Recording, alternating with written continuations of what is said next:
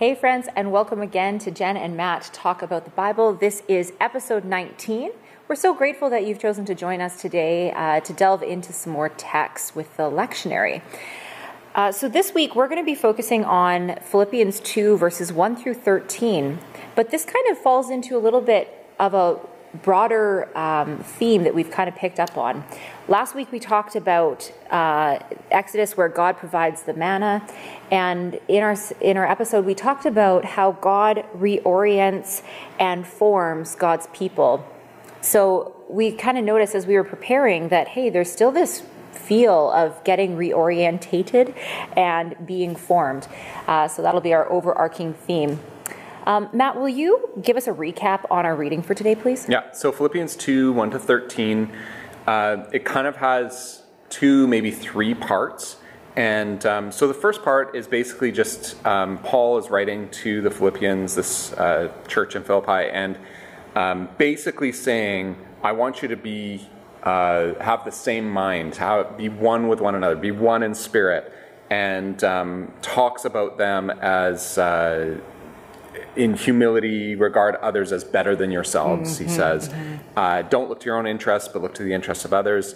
And then he says, let the same mind be in you that was in Christ Jesus. And then he goes, the second section then is to describe, kind of give this summary of Jesus. And he actually quotes from a hymn. So it's like an ancient hymn or poem that was actually likely circulating in the early Christian community. So this is like one of the oldest bits of the New Testament is this little thing, because Paul likely didn't write it. He's actually using what someone else or communities were using to talk about Jesus.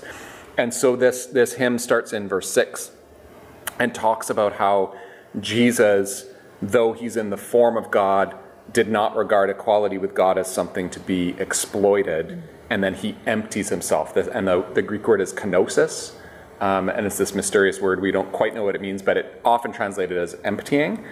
And so that's sort of where he goes. So he says, you have the same mind as Christ Jesus, who emptied himself. And then he goes on from there. And then at the end of that, there's a bit of a conclusion about, and so therefore we should behave in this way. So that's kind of the three sections. Awesome. Yeah. And you mentioned, as verse 6 starts, though he was in the form of God. And of course, with us talking about formation, I think that might be a really important thing for us to focus on or discuss. Yeah, I think as well, like I looked up the word to find out like what is the Greek word, and it really is just form. So sometimes that happens. Because I was kind of wanting it to be potentially image of God as well, but I still think that sort of works to think of, we're used to that, like if you go back to the original Genesis story, human beings are created in the image of God. Yeah. This here, it might be talking about like Jesus really is God. But another way of thinking about that is if all human beings are images of God, yeah, Jesus perfects that, right? Like Jesus, in being God, is the perfect image of God. And so even though he is perfected in that imaging of God, or even though he is equal with God, he did not exploit that, is the way that NRSV says it. And I believe in some translations it talks about it, he didn't grasp after it, he didn't hold on to it, but emptied himself. And then it talks about taking the form of a slave, and being born in human likeness, being found in human form. So you've got like, in the form of God, now he's found in human form, and he humbled himself, became obedient, even to the point of death on a cross. So I like this idea of Jesus as image of God, and then us as well as images of God, like made in the image of God. But then Jesus kind of lives this out in a perfect way. Right. So, and then Paul obviously uses Jesus as the example of how do we then live into that. So how do we be formed by Jesus living out being the perfect image of God? That would be, I think, an important question. Absolutely. But I think there's something too about like this idea that Jesus does not grasp onto the power and like the exaltation that he has. Like if he really is equivalent with God, Jesus is God, but he actually doesn't grab onto that. And I kind of feel like human beings, we do that a lot. Like we hold on to our power. We don't let it go. You think of like big institutions, even the church or government or whatever. It's sort of, or businesses or whatever. We consolidate power often at the top, and that is held onto. It's not let go. Right. It's not sort of, Jesus like divests himself of power in a way, and puts himself under the authority of the Father as well, and will actually walk this path of suffering and death. And that's the life to which we're called as Christians. And yet we see lots of even church organizations that don't actually behave that way, right?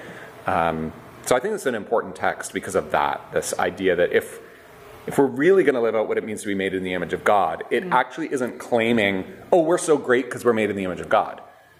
It's actually following the pattern of Jesus and saying, no, part of being in God's image is actually to let go of the power that comes with that. That's really awesome. And like, I would just want to talk about, you mentioned under the authority of, and talking about like church and other organizations that hold on to this power. And I think of like our own gathering of, the people of God as Prairie. And something that I know like we've talked a lot about and we're working towards is like more of a team ministry approach and figuring all of that stuff out. And I think that's really cool. And I almost want to go back to, so then how do we do that? What does that look like? And I think that at the beginning of chapter 2 in verse 1 and 2, 3 and 4, Paul is writing and having this one mind, one spirit together, and actually like, we were discussing earlier about verse 1, the compassion and sympathy. Some translations, what was it, the King James, the bowels and mercy? Yeah, like the word compassion is actually, literally the word in Greek is the word for intestines. And it just means like in the guts. Like, so that gets translated as compassion. Yeah. Or as sympathy. It's one of those words anyway. But there was almost like this inwardly moved, like we're affected by encountering other people. There's this inward moving toward people. And I think that that's part of this emptying ourselves as well. I don't know, I'm making a couple connections there. So there's that. I think so. I think that's like, there's a call to unity at the beginning of this. But there's also, like, if you're encouraged, if you have a love, if you are sharing in the Spirit, if you are moved inwardly and have compassion toward others, then be of one accord, be of one mind. And that be in full accord was actually, it's actually more like have your spirits or your souls connected. Like that's sort of what that's saying. Don't do things out of selfish ambition or conceit, right? Like that's sort of like power. Yep. Don't do that, but in humility regard others as better than yourselves. Let each of you not look to your own interests, again, but to the interests of others. So what are we doing as Christians? Is it like we'll do everything to defend the truth of the scriptures? I see lots of Christians doing that it's like, well, we'll do that to the ends of the earth, but we're doing that also trampling on people. Yep.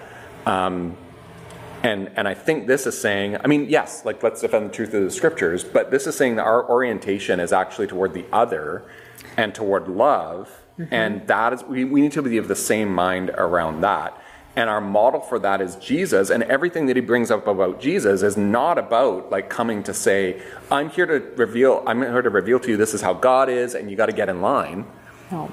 Everything Jesus does is actually about humbling himself, and even being obedient to his mission and his calling, obedient to God, even to the point of death. And then there's some really cool stuff that happens sort of when that takes place for Jesus that we have real trouble with, because I feel like we're always wanting to, like, we can get trapped even in the idea of like, let's work for justice. Okay, so we like that idea, but then we very easily then start to gain power in that, and we again don't lay things down and say, okay, well, who are the people around us? What are the relationships around us, and how are we serving? And Jesus, what he ended up doing, he did it to such a level that he actually was crushed under it. And we don't want, I don't want that. No. But then what happens in the hymn is it tells us that it's kind of all about Jesus, and then all of a sudden, when Jesus dies, he's in the grave. And then it says, therefore God also highly exalted him and gave him the name that is above every name. So suddenly Jesus has been the primary actor of laying all this down. Now God becomes the primary actor in raising Jesus. And I find that really helpful, because instead of it being like Jesus is on the cross kind of going, well, I know this is kind of only temporary, like that's actually not what's going on. Yeah. Like Jesus dies and he's in the grave. And then suddenly there is God, through the power of the resurrection, brings him to life and he's vindicated. And I think we need that in our lives, where The true resurrection.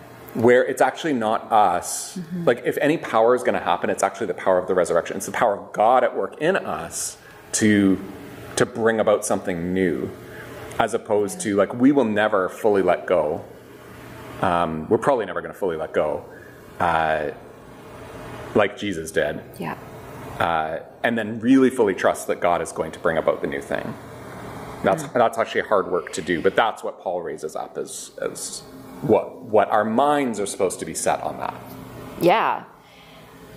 There's a lot there. There is a lot there. So can I just finish the last? Yeah, by all means.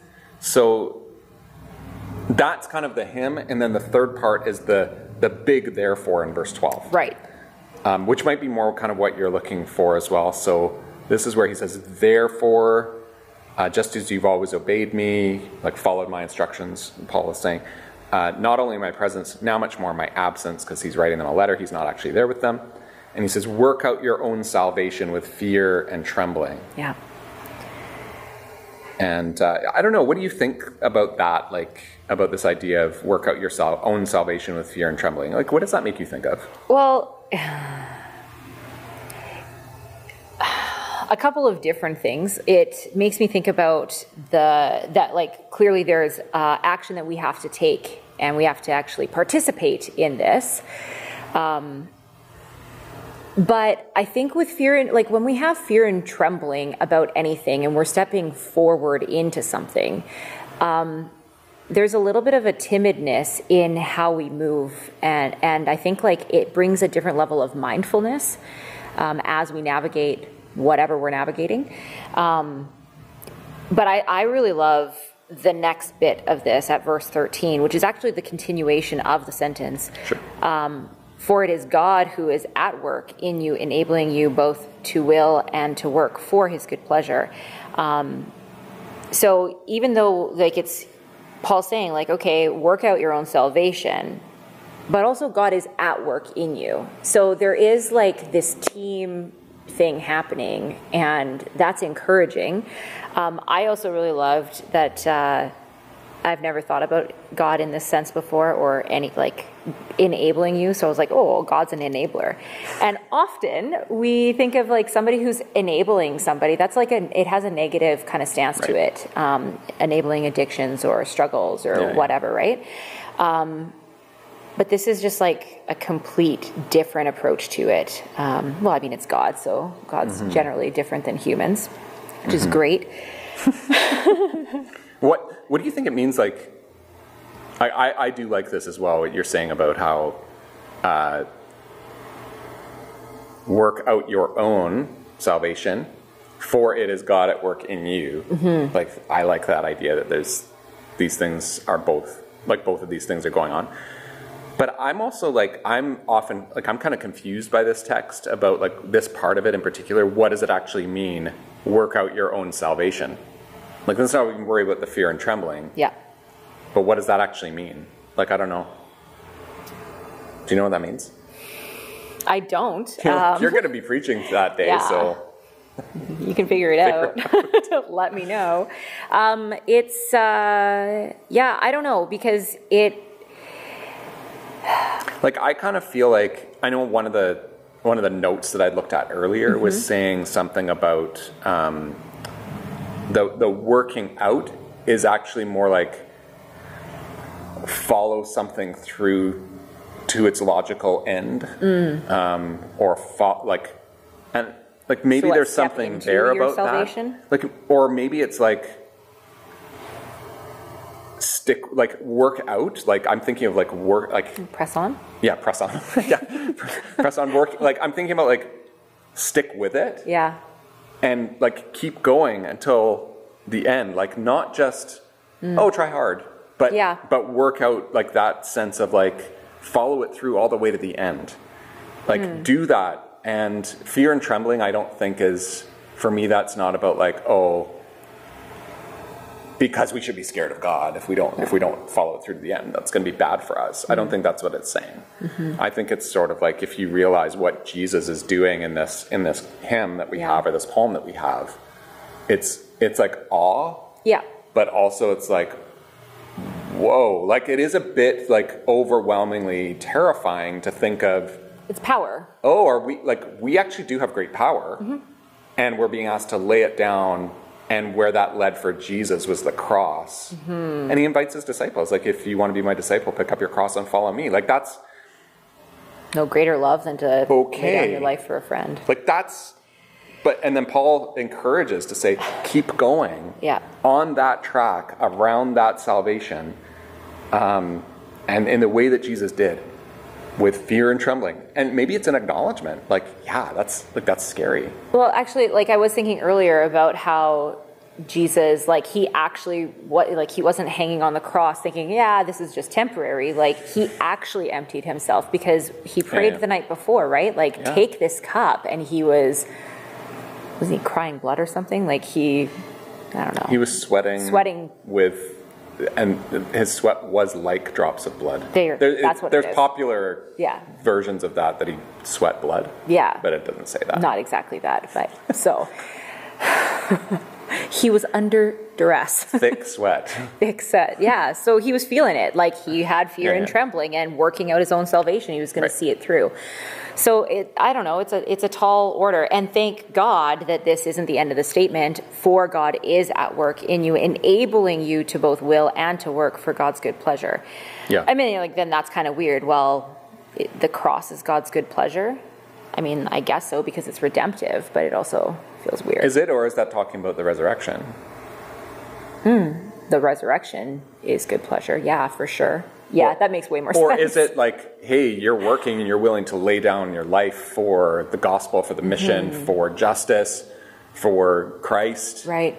And God is well pleased with that, and he sees what his people are doing when they are of one accord and of one mind. And whether that has pulled them down, he lifts them up. I like that. Like, I think he's pleased by, like, is God pleased by Jesus going and touching the leper? Yeah.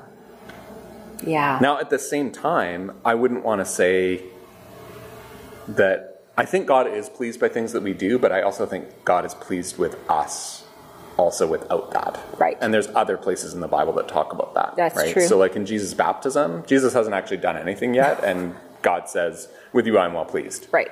And then he starts his ministry. So I actually think God's good pleasure is actually there before we do anything. And so we're reorienting ourselves to that and being formed by that. And an easy way for us to think about that, I think, is if you have kids, like, it's actually a really easy entry point for that. Or it can work with anybody that you have really strong feelings of love for, where I think about, like, okay, my daughter was born. I can still remember, like, the night she was born, and I loved her. I was pleased with her. And I'm still pleased with her. Right. She doesn't have to do anything. But also when she does something that is like, oh, that's so great. It's not like I love her more or I'm pleased with her more. Right. Right? But there's something else. Like there's something extra. I don't know how to explain that. But I think people know what I'm talking about, right? Like that's... Definitely. And I think that's how it is with God. God is pleased with us because we're his children. But then we do things that are pleasing to God, where God's like, yeah, that's my kid, you know, like that's awesome. That's so great. They get it. They're of one accord. So, and I just want to like drive that point home. So the lectionary text stops here. Yes. But following this, yeah. Paul reiterates, so do all things without murmuring and arguing, so that you may be blameless and innocent children of God without blemish in the midst of a crooked and perverse generation in which you shine like stars in the world. Yeah. So it's just to reiterate, you know, having that one mind, don't squabble and like waste energy on that. Like, come together, people. Okay. Cool. Let's do that. That sounds great. No murmuring. Okay. All right. Well, thank you so much for being with us, and we look forward to seeing you next week. Have a great one.